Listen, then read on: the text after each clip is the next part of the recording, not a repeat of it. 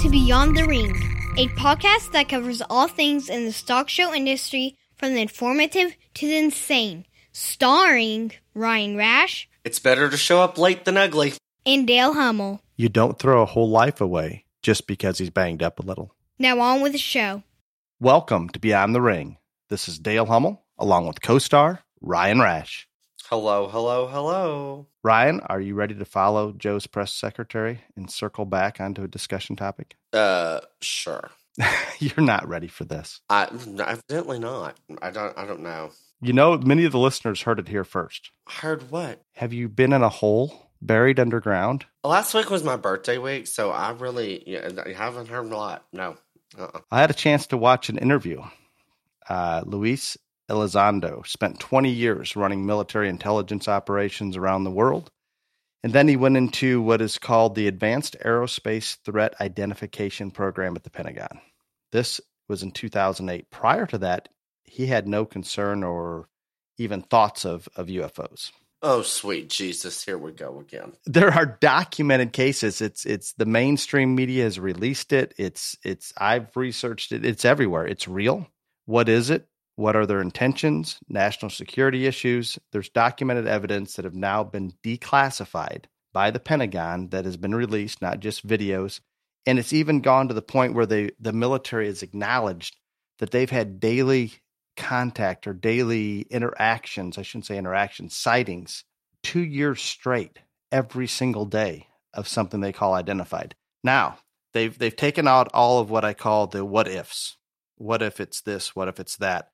They've eliminated those, Ryan, to where they've basically stated it is some form of vehicle.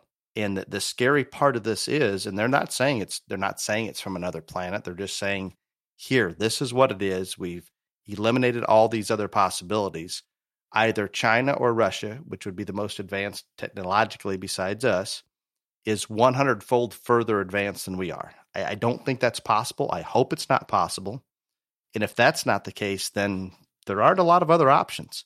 But this particular vehicle, whatever you want to call it, the research that they've gathered and have released, we're talking about something that can withstand 600 to 700 G-forces, fly at 13,000 miles per hour, evade radar, fly through air, water, and possibly space, has no apparent signs of propulsion, no wings, and still defies natural effects of gravity. Do you want to tell me what that could be, Ryan? So, to the little small children that came up to me at the show this weekend and told me that I was too mean to Dale, other than the UFO subject, now you will see why. I literally had 3 little small children come up to me, very cute little kids. They said, "You're too mean to Dale. Other than the UFOs, you need to be mean to Dale about the UFOs." No, I think and this is what you start out with. This is real. You need to do just a little bit of research. And I'm not saying it's from another planet, but if we rule out everything else, which they pretty much have, I don't know what other explanation there is. There is no question that the Pentagon has exhausted all the what ifs and nothing. I become very concerned when the Pentagon says there is no other options. This is what it is. These objects are invading restricted military space. This is common. The military admits it, Ryan. Every day for a 2-year period, they've had these sightings. And this isn't just some wacko saying, "Hey, I just saw a UFO." I have no personal experience with the UFO. I don't believe I've probably ever seen one, or not that I'm aware of. I'm simply going off the information presented. And if such information is accurate, there is no question it is happening. Mm-hmm. I have Would you like to retract? No, I don't want to retract anything, because I have never said that I do not believe there are other forms of intelligent life somewhere out there that we do not know about. I have never said that.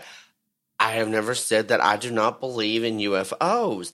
What I have said is you are a little obsessed with them. Well, I do believe that if there's that technology out there, and they are not going to kill the Chinese Communist Party either. So you can we can hope that they have intentions of that.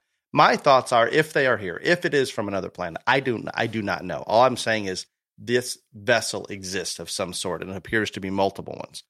If it is if it is from another planet, I guess I assume they've been coming here for hundreds, if not thousands of years.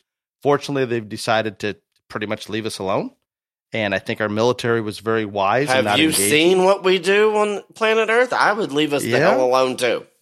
You would think if they're going to intervene, it's maybe a good time. And that brings that whole, maybe they save our ass from China and the others. Do you remember this? And maybe I'm not recalling it correctly because I am a little obsessed with things that I think could drastically change the world, such as this.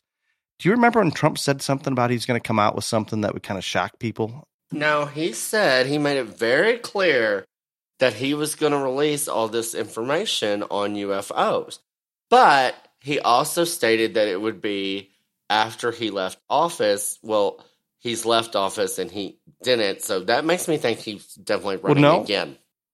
No, I don't know about that. I guess maybe he put the ball in motion because they are being released right now and he has left office. I don't know if it was because of his efforts or not, but the Republican side in Congress is definitely demanding the unclassification of this information.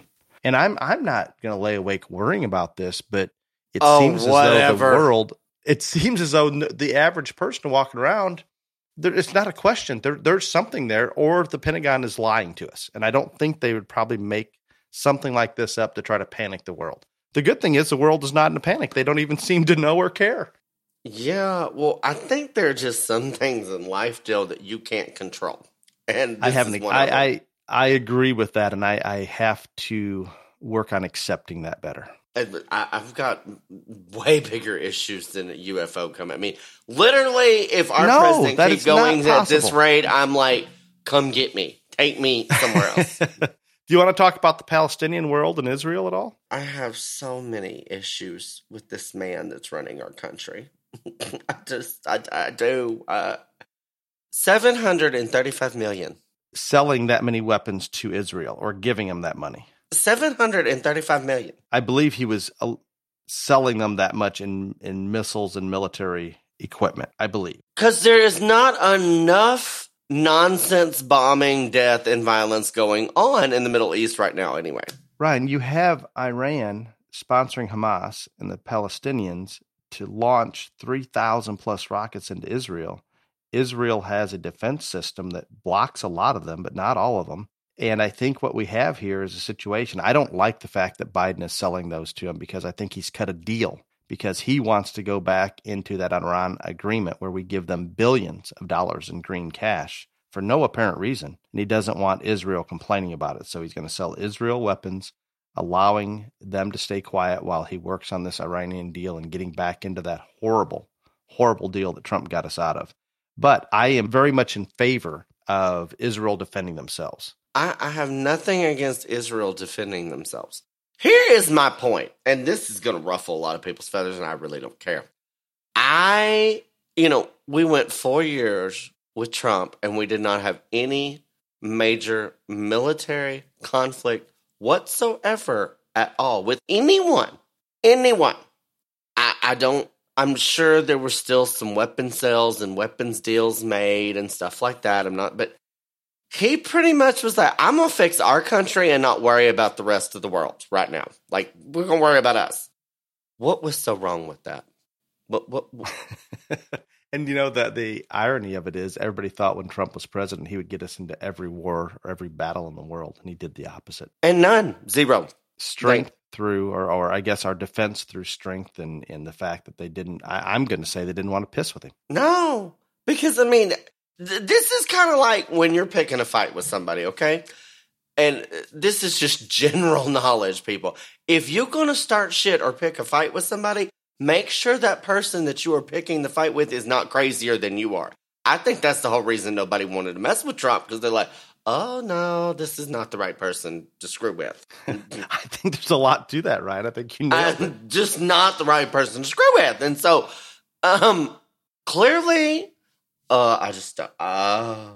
And I agree with you. And I'm we're not even 6 months into this yet. Oh, I know. And this is a mess. Like, it's all a mess. It is. And I promise you, Biden or anybody else, not even Trump, is going to fix thousands of years of hate in the Middle East between different fractions. That just isn't going to happen. That is not going to be fixed. But Ever. that doesn't mean we need to get back into an Iranian nuclear deal that gives them billions of dollars and allows them to fund terrorists all over the country. All of these things. If I'm Israel, I'm so pissed about the Hamas and Palestinians. You can't. There's not even. I don't even know who you deal with. Palestinians, assumably, were elected or have governmental control, but Hamas controls the Gaza Strip. I don't know who you would even negotiate with, but I do know that it's Iran sending the money, sending the missiles, instigating everything. If I'm Israel, you don't want to know what I do. It's called nuclear weapons, Iran being in range. Gone. I think the smartest thing that you have said on this podcast is no one is going to fix this Iran-Israel conflict. This is like thousands of years of bullshit. And so whatever, but and I realize that the United States is kind of like the world leader and they are supposed to kind of guide other countries and try to prevent world wars and, stuff like that. I get all that. I'm fine with that. And alert the world about UFOs. Right, alert the world about UFOs. Of course, I think that which is our new. I think that motto should be here a at Beyond the Ring. constitutional amendment now for you, Dale. We'll call it the Dale Hummel constitutional Prince Harry amendment. wouldn't. Prince Harry would not like that. Well, Prince Harry can go back to England for all I care. But they don't want him. No, nobody wants him, and I do not want him in America either. I'm just going to tell you that much. But I think we're stuck. I think we need to worry about some of the stuff at home before we try to go fix things that are impossible to be fixed. I'm done with that rant. But yeah, Prince Harry, go back to England, go back to Canada, go somewhere. He's not sure what the First Amendment is, but he's against it. Right. How can you be against something that you state that you don't understand? Oh, maybe you should go to Canada. I don't know what the First Amendment is, and then goes on about how he's against it. Yeah, he does. So Canada has auditors coming out to houses now. They hired thousands. I don't even know the number, Ryan, to go kind of like a tax auditor here in the U.S. Except they show up at your house and make sure you're green enough. Oh. The green police. Oh. How would you like them showing up at Gay Hill? They probably run. The wild hogs would chase them off. I mean, they would probably run. I mean, right now, I don't think unless they have a boat, they couldn't get here. But other than that. Do you know what would happen if they show up at McCluskey's house? They get shot. And they maybe well earned it. They would get shot.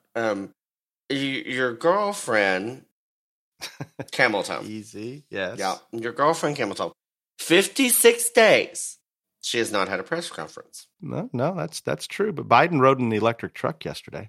Does that count? And he also threatened to run over a reporter. But he was just teasing. Right. Okay. Just teasing. Okay. That was some. I listened to a little bit of that. I don't know if you want to call it a press conference. That display of ignorance, where it's like we can transfer from fossil fuel to electric. Just boom, immediately. Don't worry about oil. Don't worry about pipelines. We're going to be fine. But next year we can convert everything. So there. And sometimes we simply forget, where does electricity come from, Ryan? Do we not have to fuel generators to? Yeah, I mean that's how. Yeah.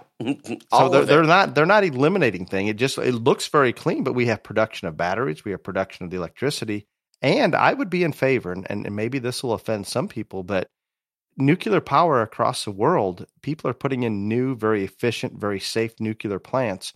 We have built none in, I think, 30 years, and we're very much against it. But if we want to talk about true clean power, and I understand there's nuclear waste, and we need to identify how to dispose of it and where to put it in one place, all those things. But as of right now, if we're wanting to talk about a green planet, electric everything, to my knowledge, solar, wind, all the other green avenues can't warm up what we can do with nuclear power, and we could actually be a pretty healthy planet, provided the nuclear plants are safe and we're disposing the waste properly. But that's not even on the radar. Maybe those vessels, aliens, Russians, Chinese, whatever they are, maybe will share the technology they have to be able to power their ships. Oh yeah, especially if they can go through the water, like you said. I'm all about that. That would be cool. You're in on that. Maybe they'll give you a ride. I want to get on a ship and go to the bottom of the ocean and see the scariest shit. That's what I want to do. You have seen nothing on the news about this. Nothing. Okay, Dale, I'm trying to explain to you again. Last week was my birthday week. People have birthdays every year. They still My birthday focus on the week news. is a national holiday. I might have been intoxicated, a whole lot of it. I judged the show this past weekend. Then I flew home Monday and it was a wreck because plane was delayed. Then I had to literally drive through a minor hurricane to get home. So no, I have not exactly been up on the news. Other than I'm bringing up things other than UFOs that you don't want to talk about because all you want to talk about is UFOs. Did you hear that Cuomo's getting $5.1 million on his COVID book deal? He's Yes, I did hear that. Isn't he? He needs more money. God, I hope he spends every penny of that on attorneys to try to keep his defense team going. He to keep him out of jail. He definitely needs more money because he didn't have enough to begin with. But. No, he's going to need more. When they get done with this nursing home and some other allegations that are posed against him, he's going to need a pretty strong defense fund, I think. I hope. Did you see that Biden released his tax records? I did see like 600,000 last year, maybe was down a little bit. Right, because he had to put too much of his own personal money in his campaign for president, so he lost money. Got it. And how do you accumulate that much on a senator's salary? I don't know what it is, but I'm assuming it's under a couple 100,000. Well, he wasn't even a senator then. Yeah, after he was vice president, he was nothing. So nothing, zero. Didn't have a job. Well, I mean, so I don't know. I have something positive. Oh, good. Two things positive. Shopify is anti-woke. You know what we sell our gear through? Shopify. We do. We're happy to support Shopify. One of the few companies that comes out and says this political, racist, baiting agenda is crap. They're being very forward about this. Now, this is interesting. A while ago, I explained to my wife and children, no more Nike products. We're going to avoid all China products as best possible. And now they've turned on me a little bit, Ryan. They explained that Coke company is probably in this woke era, and I need to eliminate my Coke Zero addiction. You know what? They're probably right. Okay, see, I've since Coke started firing people for being too white, this is a problem. But I don't drink many soft drinks. I don't drink them at all when I'm at home. But like on airplanes, they don't serve tea. And you really can't get a lot of alcohol anymore. And most times I have to get in a rental car and drive. And so that doesn't work out. So, like, I would normally drink a Coke on the airplanes. Well, now, a lot of times I tried Dr. Pepper. They don't have Dr. Pepper. So, yeah, and I hate water. So, but I do it because, yeah, I don't think you should fire people or hire people because of their skin color. I know that's a terrible thing and going to make people mad, but it seems pretty simple to me. I just don't think, or gender for that matter. Whichever one of the 900 genders you want to be now, I don't think you should get hired or fired for being any of them. No, if you're qualified, get the job. I saw a African-American conservative gay person on TV today, Ryan. Oh. The only other conservative gay I've ever seen. So there's one white one and one black one now. Okay. Now we're getting there. We're getting our diversification quota. Oh, and there's one trans. We have Caitlyn Jenner. Forgot. So yeah, they're straight. I mean this conservative base is really spreading its wings here. Straight. This is good. All inclusive. So are you going to ditch your Coke Zero thing or no? I'm going to. I'm going to do my best. It is a challenge, more of a challenge when traveling. But yeah, I'm going to sign up for that. The only other thing that I have to bring up, and I think this is positive, but I also think we need to have a real conversation about this. So the CDC keeps throwing out all these things about how fully vaccinated people don't have to wear masks, and it's just opening. It's really steamrolling. So now all these companies are saying if you're fully vaccinated, you don't have to wear a mask in store. Texas A&M, you don't have to wear a mask at college anymore. All this stuff. And I think that is great. And I am all for normalcy returning and all this stuff. Here is my one little issue with all this. They're saying fully vaccinated people. There's no way to prove that. Are you fully vaccinated when they ask you? No, I am not fully vaccinated. I'm half vaccinated. But I'm not talking about me. But there's no way to prove this. That card is not proof. No, I think some states actually have databases that are tracking it. But it is not Texas. is not Texas. Illinois, I do not. I mean, I've got this same little white card with somebody's signature on it. That's what I've got. And like when I'm saying there's no way to track this, I do not want people to think that I think we should have tracking devices or anything else like that. But the simple point of all this is, if you have a license, there is a database that lets you know if you have a license, if you don't have a license, or if the license is valid or expired. So if this is how this is going to transpire, and again, Texas is making law after law about how the fact that whether you're vaccinated or not does not matter and has no effect on anything. But like, if I'm very confused on how I would say the federal government and the people they're listening to are saying fully vaccinated people can be normal, not wear a mask, not do do all the normal things. But yet there's no way of identifying who is and who is not. That doesn't bother you at all. No, it does bother me. I think people are just going to lie and say they're vaccinated if they so choose to, but exactly. No, there's no way to enforce. And I don't care because like y'all know me. If you want to wear a mask, whatever, but like, I get bothered at the concept of organized chaos. This is organized chaos. This goes back to your one rule for stock show. Exactly. You can't implement it. You can't make the rule effective. Then don't have it. So yeah, no. Done. I just had to get that off my chest. Okay, I have one more positive thing, and then we'll jump into the main topic. I did not believe you have a positive thing, but next. Positive. If it has anything to do with UFOs, I'm going to shoot you. No, well, I don't know if that's positive or negative.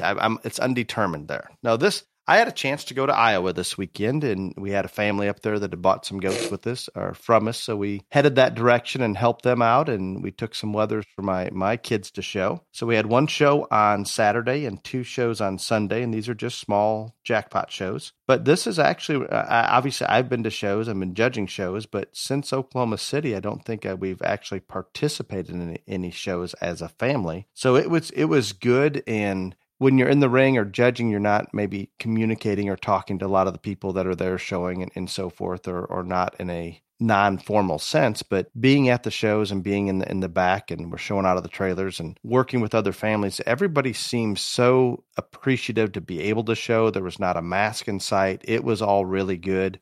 Families helped each other out, happy when one family wins or the other family wins. It was just a very, very good environment, the environment that I hope to see a lot of this summer. And I think people, and Ryan and I have talked about this a lot, we're appreciative to get back out to these shows. We appreciate the people putting on the shows, everything that's going on, and the fact that we didn't completely shut down and a lot of people stepped up last year and made it happen, whether it was in their backyard or somewhere else. I appreciate those things, and it was good. We got to meet some new families. We had old friend Troy Gretz and his family there that jumped in to help us out when we're running behind, getting some legs pulled. And just that camaraderie is good. It's really, really good. And Ryan, I did my best. Remember our episode from the outside looking in? I did my best to take deep breaths, and we got through the weekend. Sir, this is not the same person I talked to on Saturday and Sunday. I did my best. Uh-huh.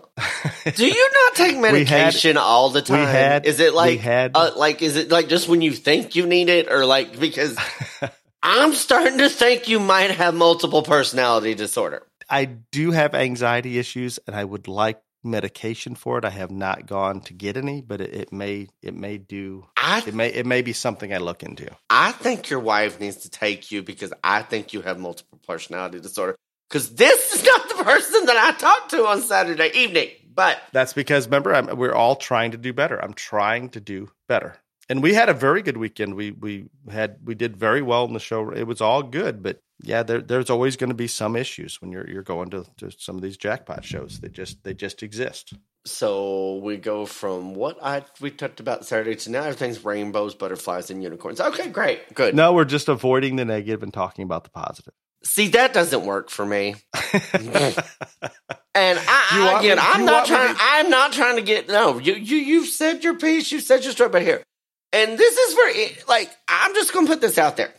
So Dale is always concerned about, we have to have positivity in every episode and and all. And I do not know a person that literally tries to put more positivity out in the industry. I go judge all these shows, all these kids, whatever. I love this industry, or I would not literally do the things that I do for it. But people, our industry is not perfect. And just because I say things, or Dale may say things that shows that our industry is not perfect, does not mean we are not positive. The truth is not always rainbows, butterflies, and unicorns. And if you can't handle that, Jesse, Cherie, Moeller, Clooney, Rash, Caraba, Bright, then I can't help you. I think she's pretty good about it. No, every day she tells me I'm mean, and I say I'm not mean. I speak truth, lady. There's a difference. There's a gray area there. Rant gray over. area. Rant over. Next. I'm good. Do you have any more current events to bring up? No. I mean, there's so many, and I'm going to say the world is falling. The United States is falling apart. And if y'all don't think that's positive, kiss my gay ass, because it's the truth. That is the truth. It is an issue. Oh, it's an issue. And I'm going to need medication before this administration's gone, positively. Today, Brian, we're going to talk about barn basics. We've covered many of these topics and management protocols in the past, but we continue to get requests to go over some of these and maybe condense them all into one episode. So we're going to hit just the surface of what we do, and everybody in parts of the country, I guess, we're just getting those animals into the barn or starting to get out to shows. We're still early in the show season for a lot of people out there in the sheep and goat and pig world. So we're going to hit some of these things. Hopefully there's some benefit there. We'll give you our insight. And again, mine, for one, is not always going to be accurate, but it's what I believe and what's worked for me, and that's not always going to work for everybody in every situation. But we can start off, Ryan. I would like to start on the nutrition side. That's maybe where I get the most questions. Go right ahead, sir. Now, I'll take it just more from an experience in fielding questions, whether it's at a clinic or just here on the phone or text messaging. But most show feeds, everybody's saying, well, what's the best show feed to feed? And I'm not just talking about one species. I think we can go across species. I believe that most nutritional requirements are being met by almost all the show feeds out there that are reputable. So I'm not as concerned with which feed is out there. I think that we can look at different protein levels and be careful there. Just because it says a crude protein percentage doesn't mean that that's accessible by the body or available by the body. It's not going to be absorbed. So there's a lot of quality in terms of amino acids out there and differences, how they were processed, how they were put together. So we've got to be smart about it. But most good feed companies, or most feed companies in general, have developed what we call a balanced ration. And for the most part, they're going to have the calcium phosphorus ratio right. They're going to make sure that we're meeting the minimum and maximum requirements, or within that window of acceptability, to avoid deficiencies, avoid toxicities, all of those things. However, we have to be careful, and we've talked about this so many times. Let's stick with that basic feed ration, and let's just use a rule of thumb that let's keep our supplements to less than 20% of the diet. If we do that, we're probably not throwing that balanced feed ration too far out of whack. If we get this too far out of whack, whether it's a calcium phosphorus ratio or any other deficiencies or toxicities or whatever it may be, we are doing more harm than good, and we're not allowing for maximum absorption of those nutrients. So be smart about those supplements. Be careful. Don't fall for those infomercials you see at 2:00 in the morning that say this product's going to do everything for you. The more a supplement says it can do, or, for example, I can go back to when I was teaching. I would give my nutrition students an assignment to pull up supplement claims, or a supplement and what it claims to do, and explain to me from a science base how one supplement, for example, can burn fat from the jowl of a pig without taking fat off of other areas of the body. Or if they claim to do everything that you want to have done in the show animal, explain how that's happening by giving them the supplement. So I encourage you to implement a little bit of science along with some common sense. Some supplements have great value. Others have none. So depending on what that animal needs, what type of management and exercise program they're on, then we adjust accordingly. So we need to fit each individual animal as an individual nutritionally, whether it be their intake or what supplements that we're providing. One feed protocol does not fit all animals, period. No, that's a very good point. And just, I think everything you said is spot on. But one thing that I want to add in here, in terms of the major show feed manufacturers, they all have balanced ration, just like you said. I think one thing that people need to really concentrate on is get the one that you can get the freshest. And not every feed company is going to be able to service every area of the United States. And so if you can find one of those major show feed companies that you can get fresh feed on a continuing and ongoing basis in the amounts and in the times you need it, I would start there.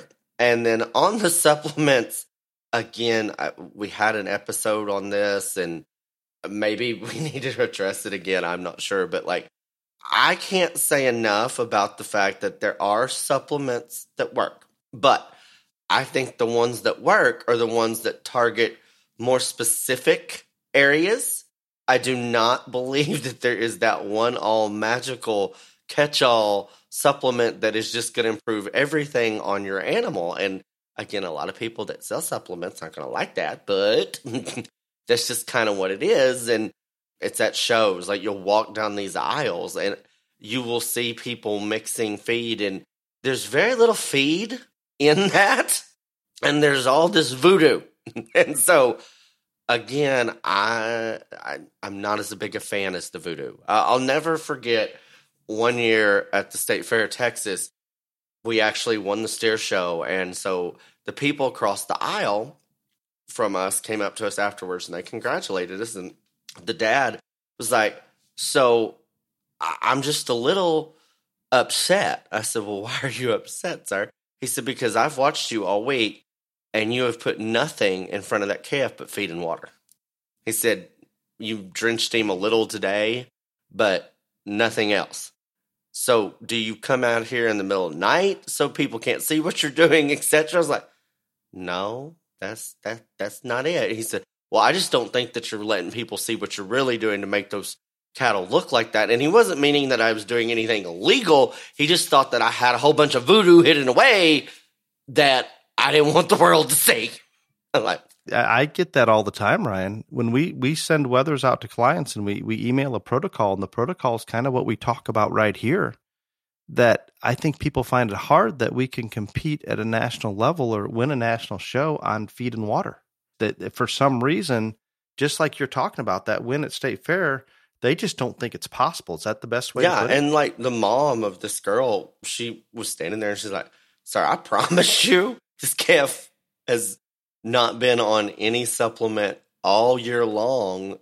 And I'm not saying that I have fed supplements in all species, but there are some, and I would say over half of the animals that I have ever fed or put out to clients, I have never recommended a supplement for that animal or fed one, because I think if you start with very good ones and good fresh feed, then that's a lot of it. Again, I don't understand that mentality that we're talking about right there, that people that honestly believe that you can't do it without a whole bunch of mumbo jumbo voodoo or magic.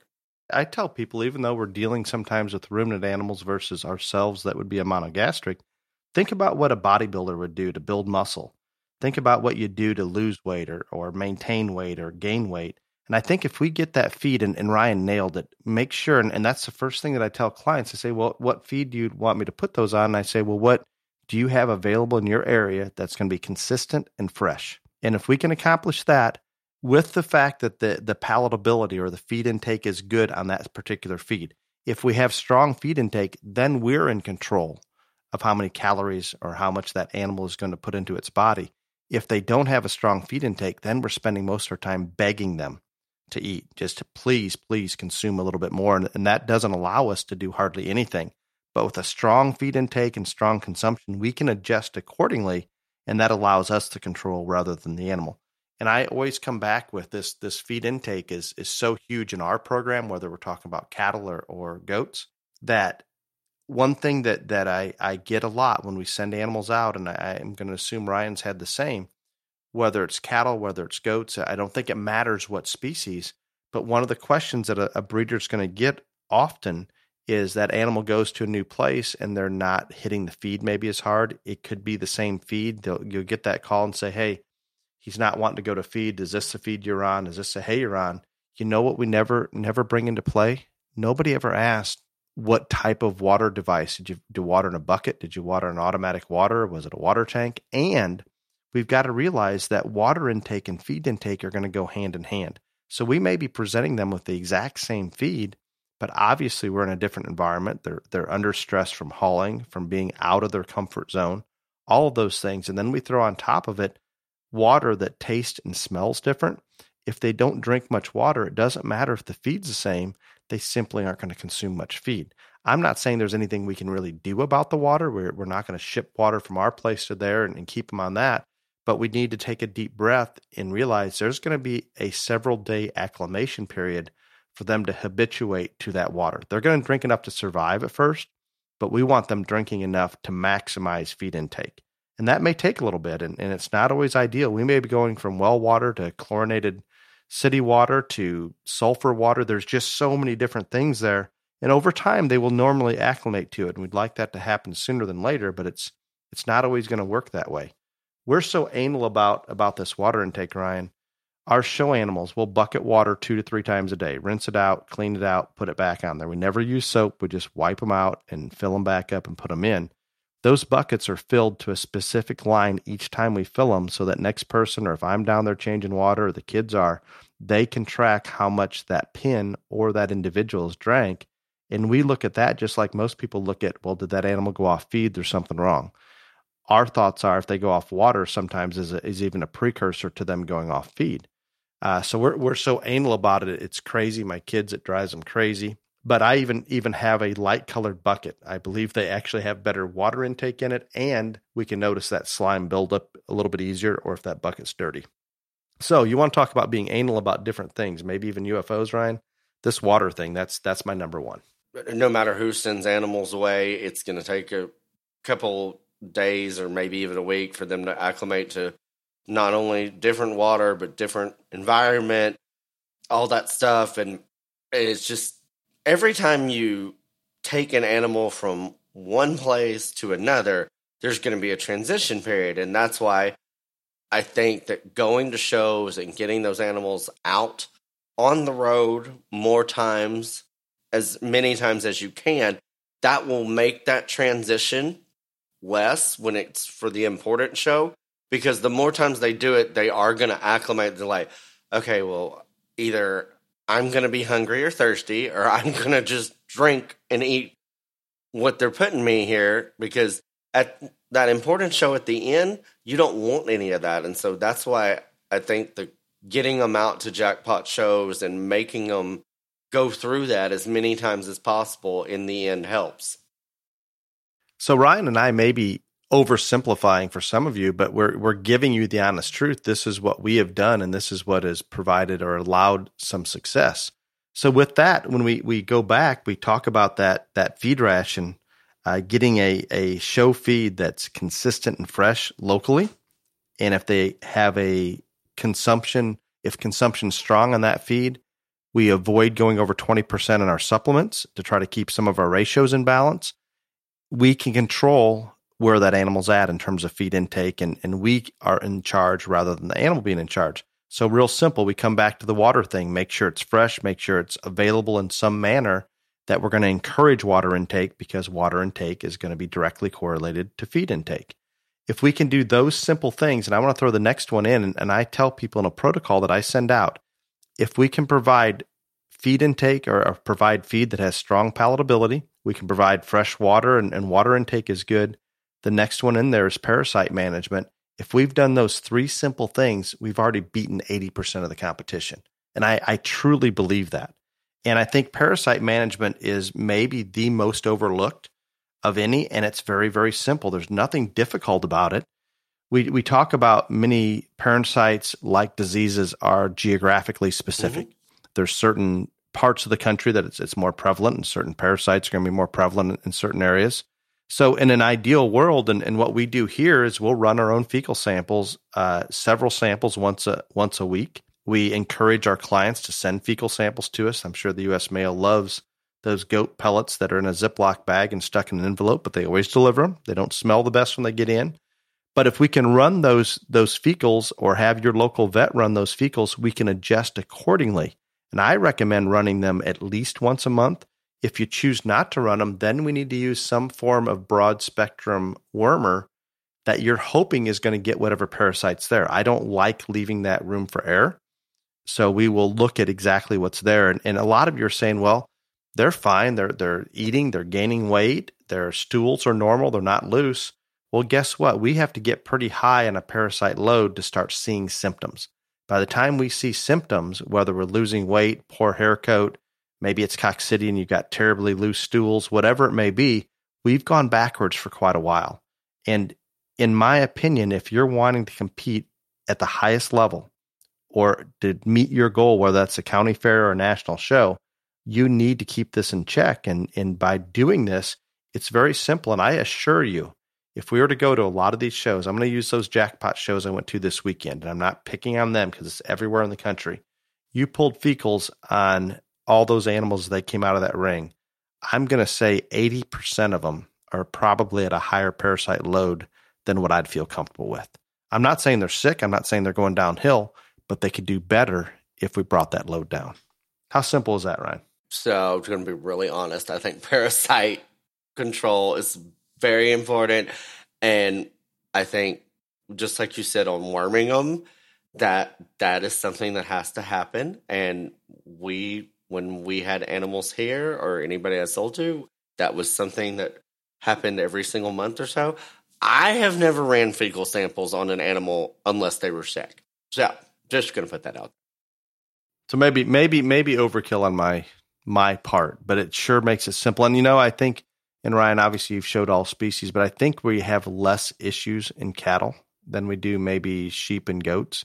And I think goats are probably the worst, is why maybe I've gone even deeper into it. But it's a challenge. We have show pins that are concrete that we use shavings in, and they're stainless steel lined. I mean, we can clean those out and sanitize them as well as any show pin in the country. And we could be negative for a couple months, maybe go to a show, maybe not. But even after a couple months of negative, we'll still pop with a little bit of a parasite load. And I'm bad about wanting to get to zero, and that's not realistic. All animals are going to have some parasite load. We just need to keep it within a manageable level that's not inhibiting performance or nutrient absorption in any manner. Wormers and all of those things, and again, there's lots of them out there, and the different types and all that, and whatever works easiest for you and your operation, depending on how many head you have and all that other stuff, it is extremely important. And again, I'm not saying there's anything wrong with what you do, Dale. I just don't know that many people that have that technology available in their barn. Yeah, but I understand. But most of our local vets can do it, and it's honestly not complicated. Every vet can do it. I just primarily because we only fed cattle here, and like you said, I don't think it is as big of a deal. We just, unless they were sick, we just never went to that extent. I'm not saying anything against it. I think if you can do it and have the technology, go for it. But I also don't want people to think that might be a little less abnormal than normal, I guess, is the only thing that I'm wanting people to know here. Understandable. What about pin requirements or pin space? You can lead us down that road on the cattle side. Well, I think, again, depending on how many head you have and all this stuff, you've got to have adequate space for that animal inside the barn and then outside of the barn. Because, again, or at least the way we do it is we bring those things in pretty early in the morning and tend to the daily care side of it. And more times than not, they're going to go in a cool room. And I'm not saying all the time, but I would say at least 80% of the time or better, those animals are going to go in a cool room. If they were here, or I would say that same way for most of my clients that I had. We want them to go out at night, and the way that we have things set up here, water is at one end and feed is at the other, hay's kind of in the middle. So, and that just keeps them moving and keeps them going and exercising. And we don't have an exercise regiment for our steers or heifers.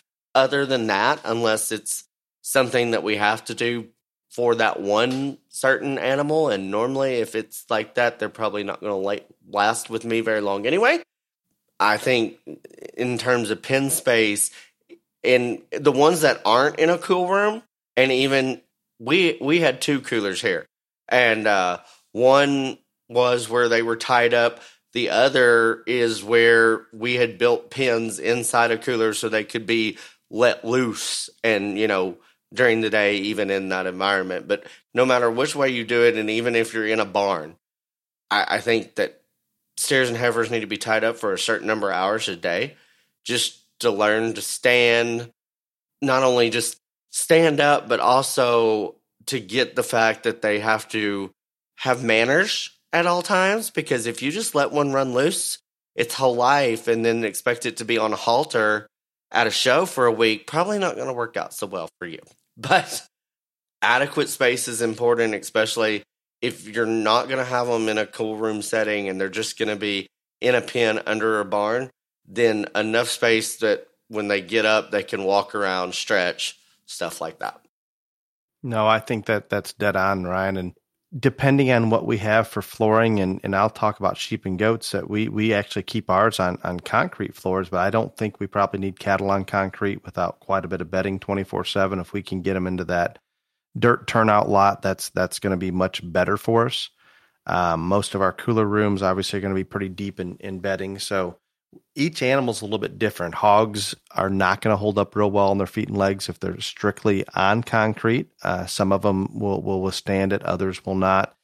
Regarding sheep and goats, and we're going to move into that one, people put them on dirt, they put them on lime, they put them on concrete floors. I think you can use any. I think there's advantages and disadvantages to each. Obviously, the cost. If you have them in dirt and/or/lime, probably going to be more difficult to keep that perfect skin and hair bright white and like what we want when we hit the ring. A lot of people ask us when we have our goats out there, how'd you get them so white? How do they look so fresh? I don't think we're doing anything at all special. We simply have them on concrete with a little bit of shavings in the back. And it seems crazy that's all it is. It's just keeping them out of the dust and the dirt, and they're getting along fine. That's allowed us to do much more with their skin and hair than we could if we had them into a dirt pen. Our downside is we don't have that turnout pen at night, and I would like to have some type of outside turnout, not only for exercise purposes, but I think on the goat side, we're dealing with mental issues. Ryan, they're a little bit like me. We know that if we don't keep them mentally stimulated, they go backwards on us. It doesn't seem to be as much of a problem on the cattle and sheep side as maybe it is on the hog and goat side. But so we have, if we throw two show goats into a pen or show lambs, we're at about an 8 foot by 12 foot pen, plenty of space for them. Ideally, if there's a turnout adjoining that pen, that's ideal. The more controlled the environment is, probably the more ideal in terms of health management, feeding, all those things. But you've got to remember that controlled environment's probably not going to exist when you're traveling to shows and things like that. So we need to make sure to have them acclimated and prepared to go to those things. And Ryan mentioned earlier, we've got to get them out to at least a few shows. And once they're comfortable hauling, maybe we can come back. And it's a lot more difficult, Ryan. And when you've got those cattle in the cooler, we don't want to bring them out. We don't want that hair to shuck. But maybe before we go into the cooler process, they better have been to a few shows and acclimated and understanding the travel and the shows and all those things that come along with that. So with that said, I don't think there's anything complicated about it, and everybody's going to have different types of show barns.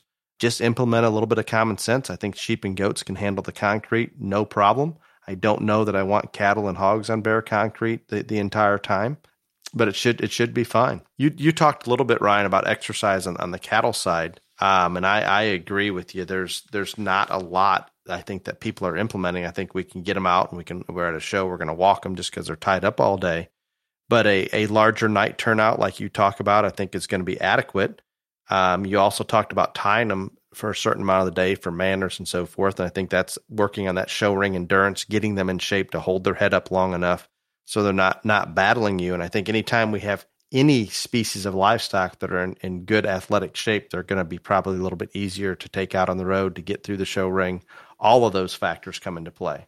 On the exercise portion of that, we can throw lambs and goats in together, and there's lots of different methods that people are using, anywhere from just walking on a halter, run down the farm lane, put them on a track with a dog, put them on a track with kid power, treadmill, maybe cramp on a steep incline. Lots of different things that we can do. But what we need to realize, just because our neighbor that's had success is doing this with their sheep or goats, I'm going to do this. Stop and think about it. There's a reason why we put them on a flat track with a dog, or there's a reason we put them on a treadmill. There's a reason we go forwards versus backwards. All of these things have a reason, and we have a certain goal in mind. And each individual sheep or goat is going to need something maybe a little bit different. If we want to build muscle, we maybe want to put them on a track with a dog, or we want to go backwards on a treadmill, or we want to put them on a steep incline. If we just need to firm them up and burn some fat or burn calories, we can do that running down the farm lane. We can walk more. We can put them on a treadmill going forward. We can put them on a track and just have kids chasing around the circle. But on the track, we're not going to get that adrenaline from a child usually that we're going to get when we get that dog out there and really gets them going. We can actually build some muscle on a flat track for these goats and sheep. So there's always a purpose for all of those things. What do you think about exercising a pig, Ryan? Do we need to do much pig exercising? I think it's vital. I mean, like probably one of the most vital things there are. And the difference in pigs compared to the other three species is when you're showing a pig, they're in constant motion. Unless the judge tells you, hey, relax, I've got to talk a little bit, whatever. But when they're getting evaluated, they're in constant motion. So, and again, it doesn't matter what the size of the show is. You have to build up the endurance on those pigs so that they don't get tired out, they don't overheat, they don't do all of these things that are possible in a show ring that is going to detract from their performance out there. So yeah, building up endurance and walking a pig, I think that's high up there on the list. And again, you can't just start out going, well, at Houston, there's a possibility that I might be in the ring for 45 minutes. So we're going to walk my little piggy 45 minutes every day. You got to build into it. And so just like a person that's overweight going to the gym for the first time, you're not going to expect them to be on the treadmill for an hour. So use some common sense. It just doesn't work like that. No, it doesn't. I think implement the common sense on the hogs. Walk. Obviously, we're trying to train them to keep that head up. And I promise you, it's harder for them to walk a mile with their head up than their head down. So all of these things come into play, and we've got to build up to those things, just as Ryan's talking about.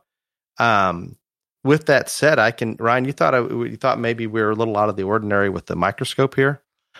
Prior to ractopamine, trade name Paylean in hogs, when we were showing pigs long ago in the dark ages, because we always wanted to build muscle. I broke one of our rules on the nutrition side, and maybe did something a little bit different on the exercise side, but I created a feed ration that was only animal protein for hogs, no soybean meal, and the animal protein's much more readily absorbed. It was almost the equivalent of putting them on Paylean. Very expensive and a little out of the ordinary, but it worked. Now, a lot of structural issues and movement issues came along with it. But there's one other thing that we did to try to build muscle, and we certainly don't need that today because we have Paylean available. But we had 20 semi-loads of limestone trucked into the barn lot, and we built this giant hill. And we would walk those hogs up this steep incline and down each day just to try to tear muscle fibers and build them.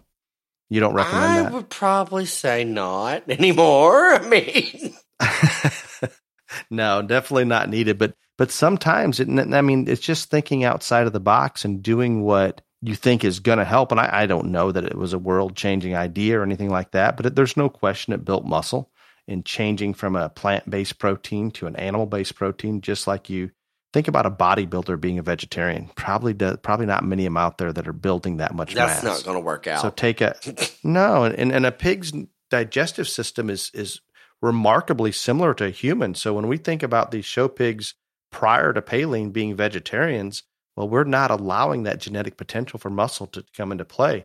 Change from a plant-based protein to an animal-based protein that's much more readily absorbed. Boom, you've got more muscle. So it's interesting. Ryan talked about the show ring endurance, I think absolutely critical in pigs. And Ryan, don't you think we've maybe pushed the envelope on pigs skeleton and structural correctness as far as we can, that we probably need to get them out and move them just to keep them limbered up and loose and keep those joints going. I think that's every animal. I mean, again, like I said, we don't have an exercise routine for cattle, or the ones that I've ever fed, but if you knew how long our runs were and you listened to what I said, that the feed's down here but the water's clear at the other end, they're going to get plenty of exercise in the course of the drinking, eating process. And goats and sheep, everyone exercises them, but I would also say that pretty much, at least the goats and sheep that I've been around, they like to exercise themselves a lot as well. Goats and sheep, like, literally put themselves in weird situations and, like, are curious little animals and try to play with each other and stuff like that. I mean, more than what cattle and hogs do, I think, at least. And then again, a hog, whether you're worried about an hour class at a major show or not, as stout as we've made them and as dense in their body make as they are, they've got to be exercised. And I would say that hogs are probably kept in smaller areas than most other species all the time. And so, they've got, I think exercise is extremely important. It's interesting you bring that out, Ryan. And we used to keep hogs in similar space pens that we do goats and lambs now. But I have noticed, and I have not fed a lot of hogs, but I've noticed a lot of the places I stop by and check on goats at different families that may have also been feeding some hogs. You're right. Some of these are kept in individual pens that I thought was crazy, that they're just too small. They're not getting enough movement and so forth. I mean, they can get up, they can turn around, they can move a little bit, but that's about it. And that seems, and I guess I have a hard time getting over that. Seems a little restrictive to me, but I guess if they're getting out and exercising a lot, I'm sure it's probably fine. There is one issue I want to bring up on the hog soundness that I'm sure is still an issue and something that we have to deal with at the shows. But when we take these hogs out to walk them, I'd always walk them on grass. And if they ever had to cross over a gravel driveway, I would dump shavings on there so we wouldn't bruise those pads. So I've evolved, Ryan. I've changed from this the last few years. And my kids had a couple hogs here a few years ago and helping some other families. If you pay attention to some of the soundest hogs at shows, hogs that don't have any issues with a soft pad or a bruised pad or a torn pad, it's usually those people that don't put those hogs in fancy shavings, or maybe in that back barn lot with rocks and everything else, maybe walking them down a gravel lane every day. I am thoroughly convinced, and a lot of those pig people out there are going to say this is a crazy goat or cattle person that knows nothing about hogs. But I am absolutely convinced now, if we were feeding hogs, and I recommend to people that do, I start walking them down the gravel lane at a younger age, and we're going to callus up those pads and toughen those pads up so they're not going to be sensitive. They're not going to bruise as easy. And we're actually going to be able to travel and haul without those issues that we normally had with those soft, tender pads. I had them so bad when we were showing hogs years ago, Ryan, that I would never let them off of very deep shavings other than on grass. If they had to walk a little bit on concrete from the shavings pen to the grass, they would hesitate and not want to step onto that concrete. So every time they went to a show, we tried to get them out of the pen to get them to the ring. They wouldn't want to go out of the pen that they were kept in. You get pinned in a holding pen in the ring, and then they bring you back out. The pigs would not want to go through a gate because they're worried about they're going to change flooring or change what the sensitivity of those pads are. So I have gone a 180 on this and gone to let's toughen those pads up and make sure we don't have issues later. Crazy? I don't think it's crazy. I'm not sure everyone's going to agree with you on that, but I do think there is some common sense behind what you're saying there. Excellent. So there's one more topic I want to kind of touch on, Ryan, before we jump into your favorite segment. What about skin and hair in obviously in the cattle and the sheep? I mean, all species. I appreciate a good skin and hair coat as much on a pig as I do a calf. Again, I think that daily care on no matter what you're showing, I think that's kind of, if you do it well and do it correctly, I think that's going to be probably 60% of the competition, because like no matter when I'm judging, and I mean hog shows, it's probably more obvious than not, when those things are coming in the ring, you can tell real quick who's done the work at home and who hasn't in terms of skin and hair. And again, I'm not saying that that greatly affects the outcome of the placing, but you notice that almost instantaneously, and it gives you a positive reaction or a negative reaction or no reaction. Because there's also ones that come in that, yeah, they've been taken care of, but they don't have perfect skin and hair, so you get no response to that, compared to the ones that, you know, aren't fresh in terms of skin and hair, have a lot of bruising and stuff like that, where you're going to have a negative reaction. So, in anything that we do, you want that first thing to be a positive reaction, I guess. Ryan, you're dead on.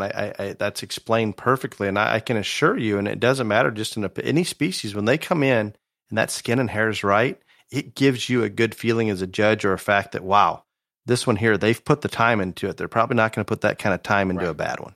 And I'm not saying, again, we need to place these animals on skin and hair coat, but I promise you, whether it's consciously or subconsciously, it is going to affect the placing at some point. It may not switch first from second, but it's going to benefit that animal. Maybe is the best way to put it. Any positive reaction by a judge is going to benefit your placing. Same with that kid walking in with a good attitude and a professional look, or whatever. All of those things impact, and this is one of them. I'm going to address more maybe just on cattle and goats on the skin and hair here for just a second. And again, I'm going to simplify things maybe more than what people think we should. But the biggest recommendation that I can give is be careful not to strip the natural oils out of that skin and hair. Sometimes more washing with some of these harsher detergents, and I see Dawn used a lot, and Dawn is a degreaser that we use on wildlife when they get into an oil spill or something like that. That is taking all of that grease, those natural oils out of the skin and hair. I'm not saying you can't do it once in a while, especially if, let's say, cattle have been out in a muddy lot or something. We really need to get them cleaned up. But I would suggest maybe do more conditioning and working of the hair without the actual shampoo, maybe just conditioner. And we avoid all grease or oil stripping shampoos to the point that we go and buy cheap human shampoo at Walmart. And that is what we're using on a regular basis. We may only shampoo the legs once a week, and the rest of the time we're just rinsing and conditioning. And we seem to have very good luck keeping that skin and hair in good condition. And I know there's a lot more involved, and that's very simplifying things, but that's maybe one simple thing that if you're shampooing a lot, I've watched people shampoo goats, their entire body on does, on hair does, every single day, and a month later, it's a train wreck. And it's because they put too much effort into it and too much time. And I hate to ever say we don't want to put too much into it, but that's something we need to keep in check a little bit. I think we're going to be way better off. In terms of the cattle, we rinse every single day. But and what you're saying about the shampoo and stripping oil and all that stuff, very, very few times, unless it is just something that like it is god awful muddy around here or whatever, and we have to shampoo every day to keep, the mud from stripping hair away and stuff like that, we would probably only wash 2 or 3 times a week. And again, we don't use Dawn or Joy or any of those things. We use human shampoos as well and stuff like that. But on the days that we just rinse, we're constantly putting something in that hair, conditioner, sheen, all those other things that help retain oil, keep the skin and hair coat the way it needs to be and stuff like that. And I do think that a lot of times people think, oh, well, we have to wash them every single day.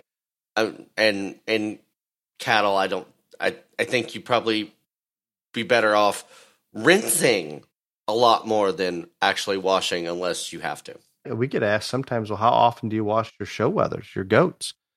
And they get washed only at the time we're going to shear them and slick shear them for a show. So if we only show that goat 3 times, he's probably been washed 3 times in his life. And then that's just honest. Maybe that's not enough, but it seems to work really, really well. That doesn't mean we're not working and training leg hair and washing legs, But just as far as washing that body, we do it before we're going to shear just because we can get a smoother clip on them.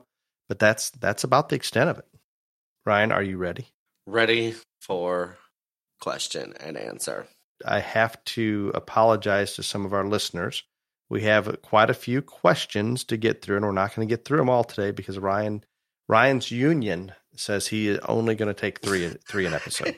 That's I his didn't maximum. know how to union. He will go on strike. I'm so excited. If we do any I am more. so glad that my union is speaking up for me. Whoever you are, thank you, people. I bet Mr. Biden's going to send him some money. Good.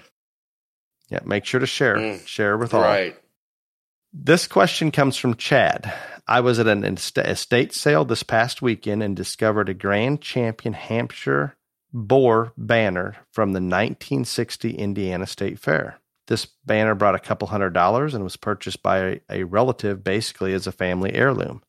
Do you think state fair and national shows some of them should go back to these cloth banners versus all the lesser banners that we see? And I appreciate all the banners that are sent out, and a lot of them are sent for free that kids get, and I think they love them. I guess the question he's getting at some of the bigger shows, should we go with something that you're going to be proud to keep from maybe one generation to the next? My favorite award in the world is a felt banner. So that will just tell you my answer right there. And my mother despises that. And back when she was letting me have any input on her shows, I would always want the overalls and the top fives to have those huge felt banners, and she thought they were just tacky and you don't hang them up and nobody does that. I don't think there's a cooler award in the world than one of those felt banners. So yeah, I'm all for that. Again, I think the fad and the trend right now are those vinyl banners, and I think it's cool because you can put them up in your barn and, you know, it's inspiration for you while you're working and all this other stuff. But I just don't think there's anything as classy as one of those felt banners. No, I love that, Ryan, and I love that people sponsor those vinyl banners and they get them out because the kids are getting something, they're excited about them. But it's not the same as some of those felt or cloth banners. And we have in our office in our show barn, I think 6 or 7 of those champion banners from Louisville hanging up there, and I'm telling you, those mean quite a bit to me. I would not let those disappear ever. Exactly. The next question's from Lisa.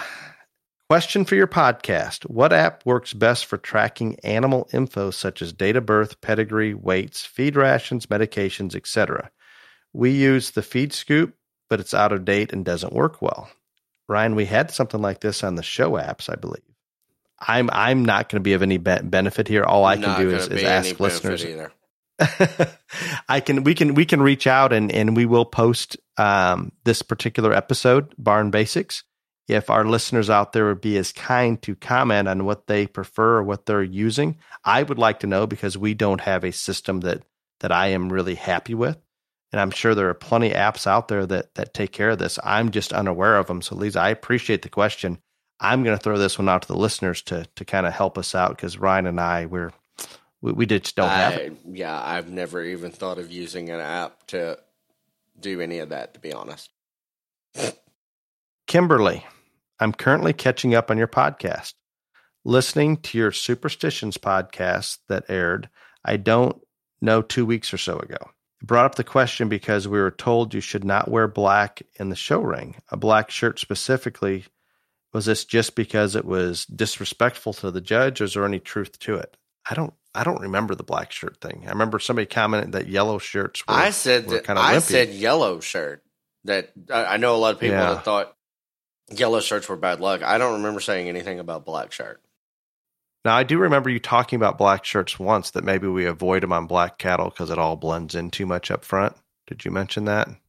I've talked about how the fact that, like, if you've got a really cool fronted steer or whatever, that heifer, that you might want to wear a shirt that's a contrasting color to that skin or hair of that animal so it sticks out. I've also commented on the fact that I made the majority of my girls wear black jeans, and I try to make the boys wear black jeans to show in so they could blend the briskets into their steers all the time.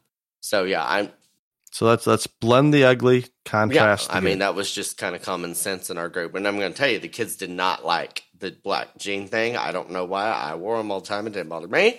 But yeah, that was just kind of something that like, and I don't care if your steer had a perfect chest.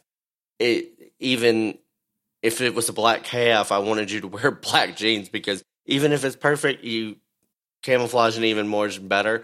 But yeah, I always thought that there's always been a little bit of logic to what you wore compared to that animal to make you stand out or to highlight different things, especially in terms of the front end of a calf. So, but I don't remember saying anything about not being able to wear black shirts. And so I vividly remember saying the yellow because I know lots of people think yellow's an unlucky color. Got it. And Kimberly, I think there's nothing disrespectful for wearing a black shirt that I'm aware of in terms of a judge's mind whatsoever. But I really do believe, and Ryan and I made this or had this topic we discussed today over a lot of very simple, basic things, but sometimes simple is better. And then we go all the way into detail like this that Ryan's describing on that. If we got a good front end one, let's contrast that so we can see that neck and that neckline, and let's maybe wear darker jeans to blend that brisket in. So it goes from the simple, basic things all the way down to the absolute detail. And if we're wanting to win at the highest level, I am a firm believer that we need to do every one of these things to put ourselves in that position to best succeed. Going all the way back to these certain colored buckets and filling them to a certain line. I mean, there's so many things we could go on and on about, Ryan. Maybe we'll do one episode on how crazy we get with these show animals and the things that we do for them that is probably above and beyond what we do for ourselves or our family. There's lots of people that would do that all the time, I guess. Well, Ryan, it's been an enjoyable episode. I appreciate it. Those of you out there, be safe until next week.